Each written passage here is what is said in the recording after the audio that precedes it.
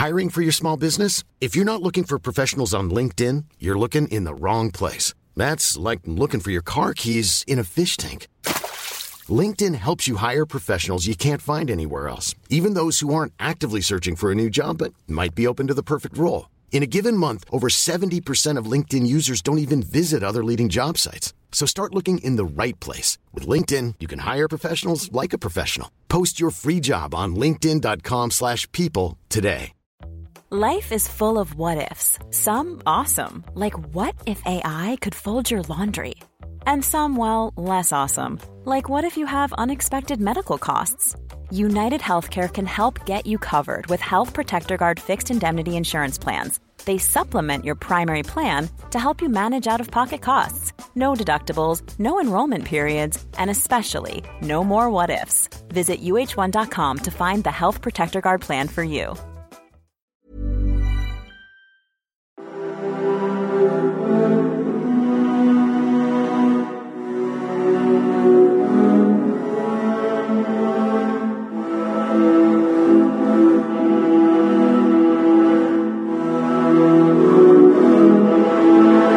Hi there and welcome again to the Explaining History podcast, and today we're going to talk a little bit about the fall of Singapore in early 1942 and the catastrophe really that befalls the British Empire as a result.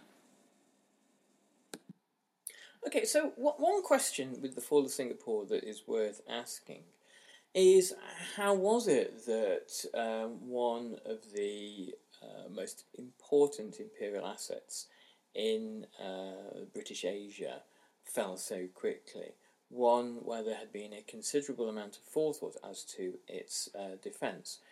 The entire protection of British Southeast Asia and Australia in the 1930s was said to revolve around the Singapore strategy, which is that Singapore would be a naval base from which British ships, the Royal Navy, would sail to besiege Japan.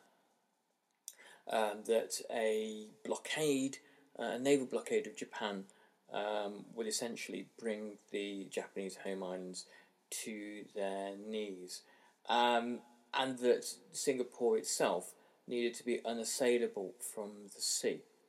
There were concerns from Australia throughout the 20s and 30s that the Singapore strategy had a fundamental flaw. The fundamental flaw being that it was vulnerable to a land invasion. Australian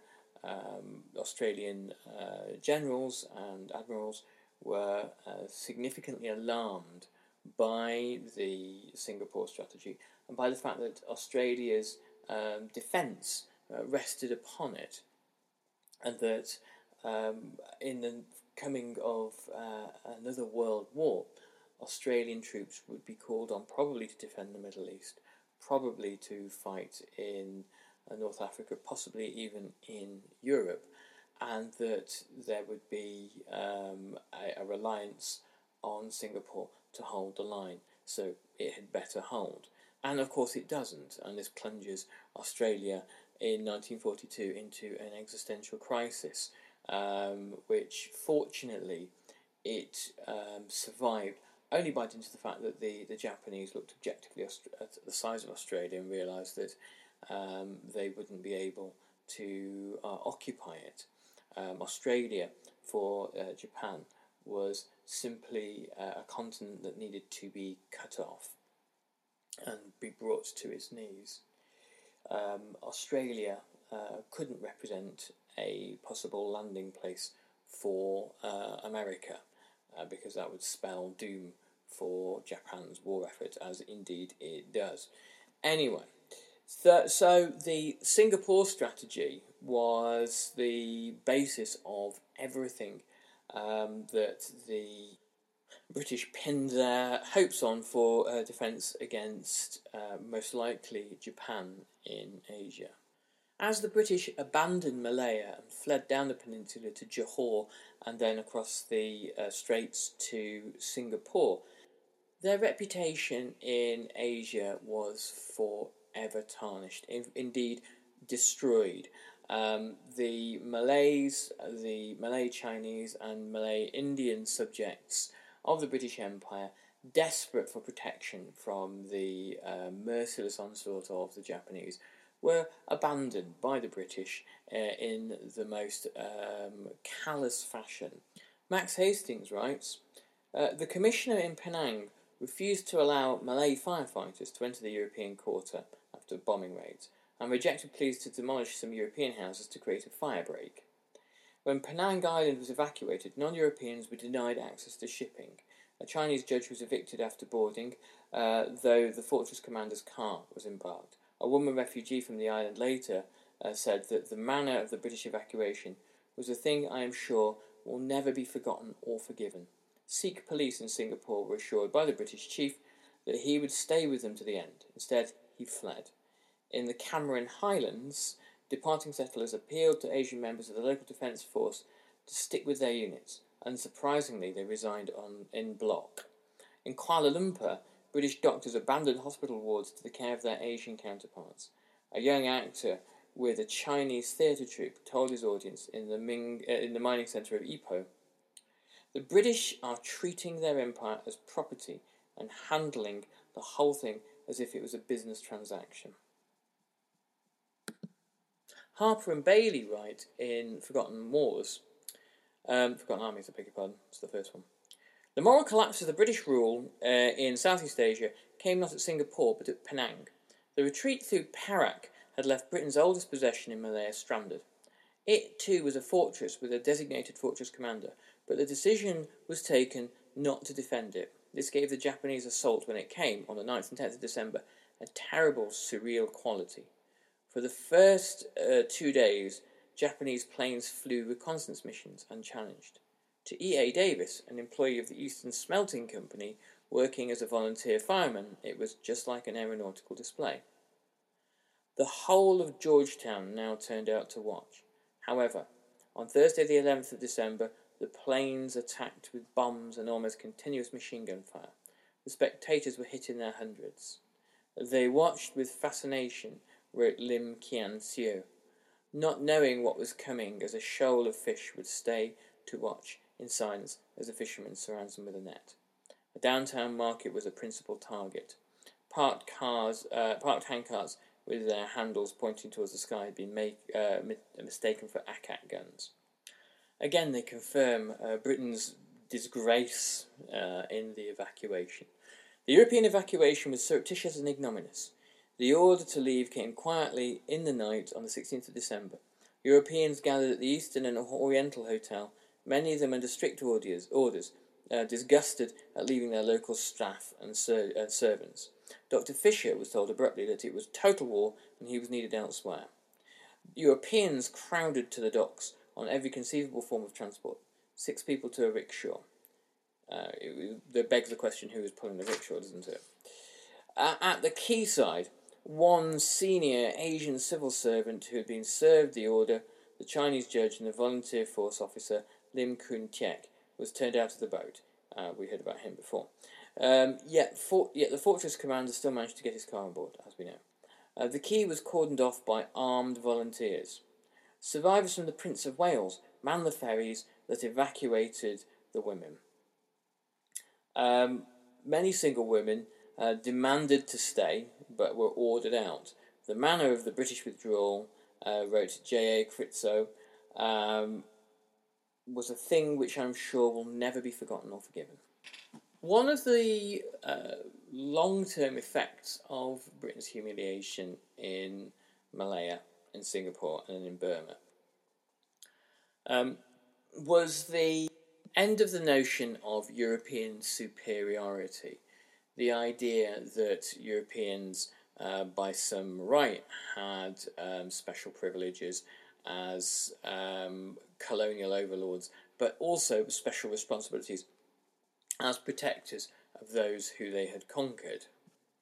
And by the end of the war, the 2 million soldiers of British India's Indian Army would be well aware of the weaknesses of the British, and not just the weaknesses on the battlefield that had been displayed in the fall of Malaya, but also the moral weakness of British rule in Asia. British colonial officials and civilians were, of course, well aware of the savage violence that had been meted out on Europeans in Hong Kong when it had fallen in weeks earlier. And they were also well aware of the policy that the Japanese had towards prisoners. Certainly military prisoners were executed, and a significant number of civilian ones were as well. What they overlooked was the fact that the Chinese in Hong Kong were treated with appalling cruelty too, and that the Chinese, the Malays, and other conquered peoples across Asia would also be treated with savage racial violence. Interestingly, across the rest of the British Empire in Southeast Asia, European and Asian refugees were treated not as welcome guests, but with a great deal of caution. Australia agreed to admit just 50 Europeans and 50 Chinese from Malaya. Ceylon set a limit of 500, with its priority for Ceylonese refugees initially. Immigration was a key issue throughout the whole of the Second World War in countries that remained stable, that remained functioning, that remained free from invasion, because it was well understood that the easiest way to incite ethnic nationalism, which could lead to the development of fascist parties within the nation, which would have all sorts of harmful consequences for the conduct of the war and the continuance of liberal democracy at all, was to allow waves of mass immigration, or at least this was the fear. When, on the 31st of January, the bridge linking Malaya to Singapore was detonated, the principal of Raffles College, on hearing the explosion, asked what it signified. Lee Kuan Yew, who later became the authoritarian leader of post-war Singapore, said simply, "That is the end of the British Empire." And in effect it was. It took 55 days for the Japanese to advance all the way down the peninsula. They repaired every bridge that the Australians and the British had blown along the way. But the biggest advantage the Japanese had was the fact that the British were led by General Sir Arthur Percival. Percival had twice as many soldiers as Yamashita. Yamashita was fixated on Singapore and said that basically Singapore was the pin at the heart of the fan of the British Empire across Asia was governed by Singapore, and if you remove that pin, then the fan would fall apart. Percival had dispersed his forces. He had decided to defend the coastline, a massive strategic error. These were beleaguered and demoralised troops who had simply retreated in the face of endless Japanese onslaught. They were poorly led. They had relatively inexperienced officers, for the most part, due to the huge demand for experienced officers in. Millions of people have lost weight with personalized plans from Noom, like Evan, who can't stand salads and still lost 50 pounds. Salads generally for most people are the easy button, right? For me, that wasn't an option. I never really was a salad guy. That's just not who I am. But Noom worked for me. Get your personalized plan today at Noom.com. Real Noom user compensated to provide their story. In 4 weeks, the typical Noom user can expect to lose 1 to 2 pounds per week. Individual results may vary. Hiring for your small business? If you're not looking for professionals on LinkedIn, you're looking in the wrong place. That's like looking for your car keys in a fish tank. LinkedIn helps you hire professionals you can't find anywhere else, even those who aren't actively searching for a new job but might be open to the perfect role. In a given month, over 70% of LinkedIn users don't even visit other leading job sites. So start looking in the right place. With LinkedIn, you can hire professionals like a professional. Post your free job on linkedin.com/people today. Since 2013, Bombas has donated over 100 million socks, underwear, and T-shirts to those facing homelessness. If we counted those on air, this ad would last over 1,157 days. But if we counted the time it takes to make a donation possible, it would take just a few clicks. Because every time you make a purchase, Bombas donates an item to someone who needs it. Go to bombas.com/ACAST and use code ACAST for 20% off your first purchase. That's bombas.com/ACAST, code ACAST. Europe, and they had come to believe, many of them, that the Japanese were unstoppable. The British had quickly shifted from a notion that the Japanese were racially inferior to the idea that they were unbeatable. And there was a sense that the defeat of Singapore was inevitable. And it certainly wasn't by any stretch of the imagination. There was some attempt to evacuate people to the Dutch East Indies. 5,000 set sail, including the commander of the 8th Australian Division, Major General Henry Gordon Bennett. The 8th Australian Division had landed to reinforce Singapore shortly before the city fell, and Bennett fled by ship, escaping. After handing control of the division over to a subordinate, he commandeered a sampan with some other junior officers and European escapees through to the Straits of Sumatra, and then eventually made his way back to Australia, where there was an official inquiry into his conduct. On the 8th of February 1942, Yamashita's troops began to land under the cover of darkness after having commandeered 150 small boats, which took 4,000 troops in the first wave, 2 divisions essentially. The British had no searchlights, or at least they didn't use them, and they were unable to direct artillery. There was very little artillery fire. Shell fire essentially severed the phone communications that the British were reliant on, and the rain left defenders, the British, the Australians, the Indians, and the volunteer Chinese troops to stay within their trenches.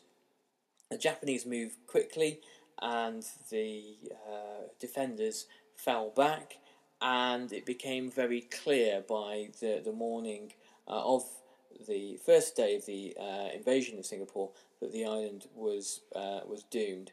It was Bennett's view, before he fled, that he didn't believe Australian soldiers wanted to fight, which was an entirely unfair observation, given the fighting prowess of the diggers all the way down the Malay Peninsula.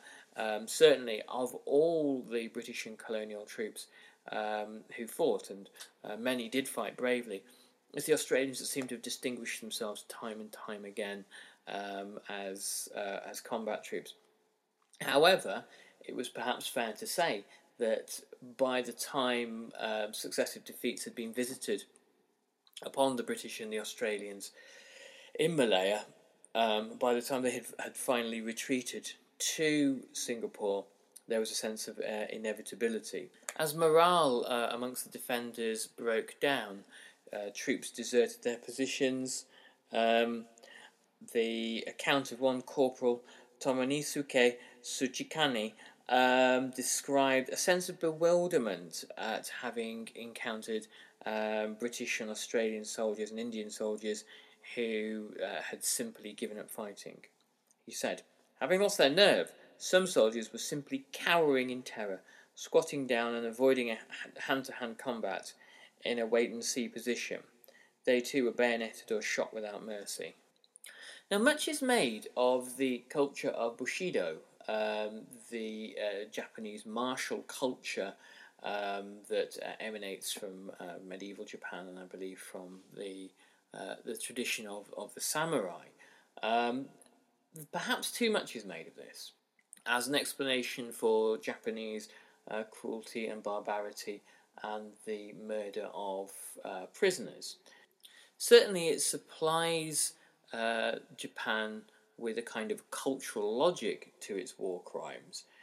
But if you take the example of Nazi war crimes in Poland and Russia and other occupied countries, or Soviet war crimes against the peoples of the east of Europe, or if you look at the way in which German civilians were treated at the end of the war, as 15 million of them migrated out of Eastern Europe, or a whole host of acts of cruelty and violence and savagery on one side and another, from Burma to Croatia, across the entirety of Europe and Asia during the Second World War. Violence doesn't need cultural logic. The mass killing of prisoners is perfectly capable of operating without notions of samurai honour. It is entirely possible, I argue, that the violence that was meted out upon Europeans and upon ethnic Malay, Chinese, Indian, Burmese, and other peoples was the result of an extreme outpouring of rabid nationalistic rhetoric and an imperialism based upon notions of racial superiority. It had less to do with the ideas of the honour of the warrior and more to do with a culture of dehumanisation of the other, which would help to make it consistent with the majority of other war crimes across Southeast Asia. And the notion of Bushido was co-opted by the Japanese military and stripped of its original meaning, which was really the codes of self-sacrifice, bravery in battle, but also of being the cultivated warrior. The samurai of the 16th century were not just brave and loyal fighters, but also cultured artisans and intellectuals, and this was part of what Bushido meant. Anyway, it was stripped of its original meanings and used in a way to inspire extraordinary cruelty. Churchill was clear to Archibald Wavell, the Allied Supreme Commander, whom he loathed with a passion, that Singapore would have to be fought for every inch of ground. Churchill said, "There must at this stage be no thought of saving troops or sparing the population. The battle must be fought to the bitter end at all costs. Commanders and senior officers should die with their troops. The honour of the British Empire and of the British Army is at stake. I rely on you to show no weakness or mercy in any form. With the Russians fighting as they are, and the Americans so stubborn at Luzon, the whole reputation of our country and our race is involved." Churchill knew that it would be very difficult for him to look either Stalin or Roosevelt in the eye if Singapore fell. As morale crumbled and soldiers deserted, often with the justifiable claim that they had not been led properly, that they were not equipped properly, that there were hundreds of fighter planes idling on airfields in England that could have been used to defend Singapore. There was the option of abandoning uniforms and sneaking on to civilian ships fleeing to Java. And this was a very attractive possibility for some soldiers. As the Japanese descended upon the city, they committed numerous atrocities, particularly the mass murder of staff at the Alexandra Hospital, where 320 men and one woman were killed, where the nurses were raped and the doctors were shot or thrown off the roof. The 22 Australian nurses who managed to escape the city fell into Japanese hands in Java and were driven into the sea to be machine gunned. The final surrender of the garrison at Singapore from Percival to Yamashita was greeted with a degree of incredulity by Yamashita, as Percival attended the ceasefire without any real idea of what it was he was asking for, and Yamashita had to ask him several times, "Are you surrendering?" The incompetence that Percival signified was a real kind of code for the state of the British Empire by 1942. The Japanese had managed to seize Malaya with a cost of only 3,506 dead. The British had lost, and Australians had lost 7,500, and had sacrificed 138,000 prisoners, of which half were Indian. The loss of an enormous number of Indian troops and a significant number of Australian troops convinced both colonial and Dominion subjects that the British had lost any moral right to rule when the war came to an end. And for those prisoners, their ordeal was just beginning, and we'll talk at length in future about the fate of Allied prisoners in Japanese camps and the fate of civilians who were caught up in the war, and the fate of colonial subjects who died at a rate vastly higher than the European soldiers who were prisoners. Anyway, thanks very much for listening, and I'll catch you on the next Explaining History podcast. All the best. Bye-bye. Mom deserves the best, and there's no better place to shop for Mother's Day than Whole Foods Market. They're your destination for unbeatable savings, from premium gifts to show-stopping flowers and irresistible desserts. Start by saving 33% with Prime on all body care and candles. Then get a 15-stem bunch of tulips for just $9.99 each with Prime. Round out Mom's menu with festive rosé, irresistible berry chantilly cake, and more special treats. Come celebrate Mother's Day at Whole Foods Market. Planning for your next trip? Elevate your travel style with Quince. Quince has all the jet-setting essentials you'll want for your next getaway, like European linen, premium luggage options, buttery soft Italian leather bags, and so much more. And is all priced at 50 to 80% less than similar brands. Plus, Quince only works with factories that use safe and ethical manufacturing practices. Pack your bags with high-quality essentials you'll be wearing for vacations to come with Quince. Go to quince.com/pack for free shipping and 365-day returns.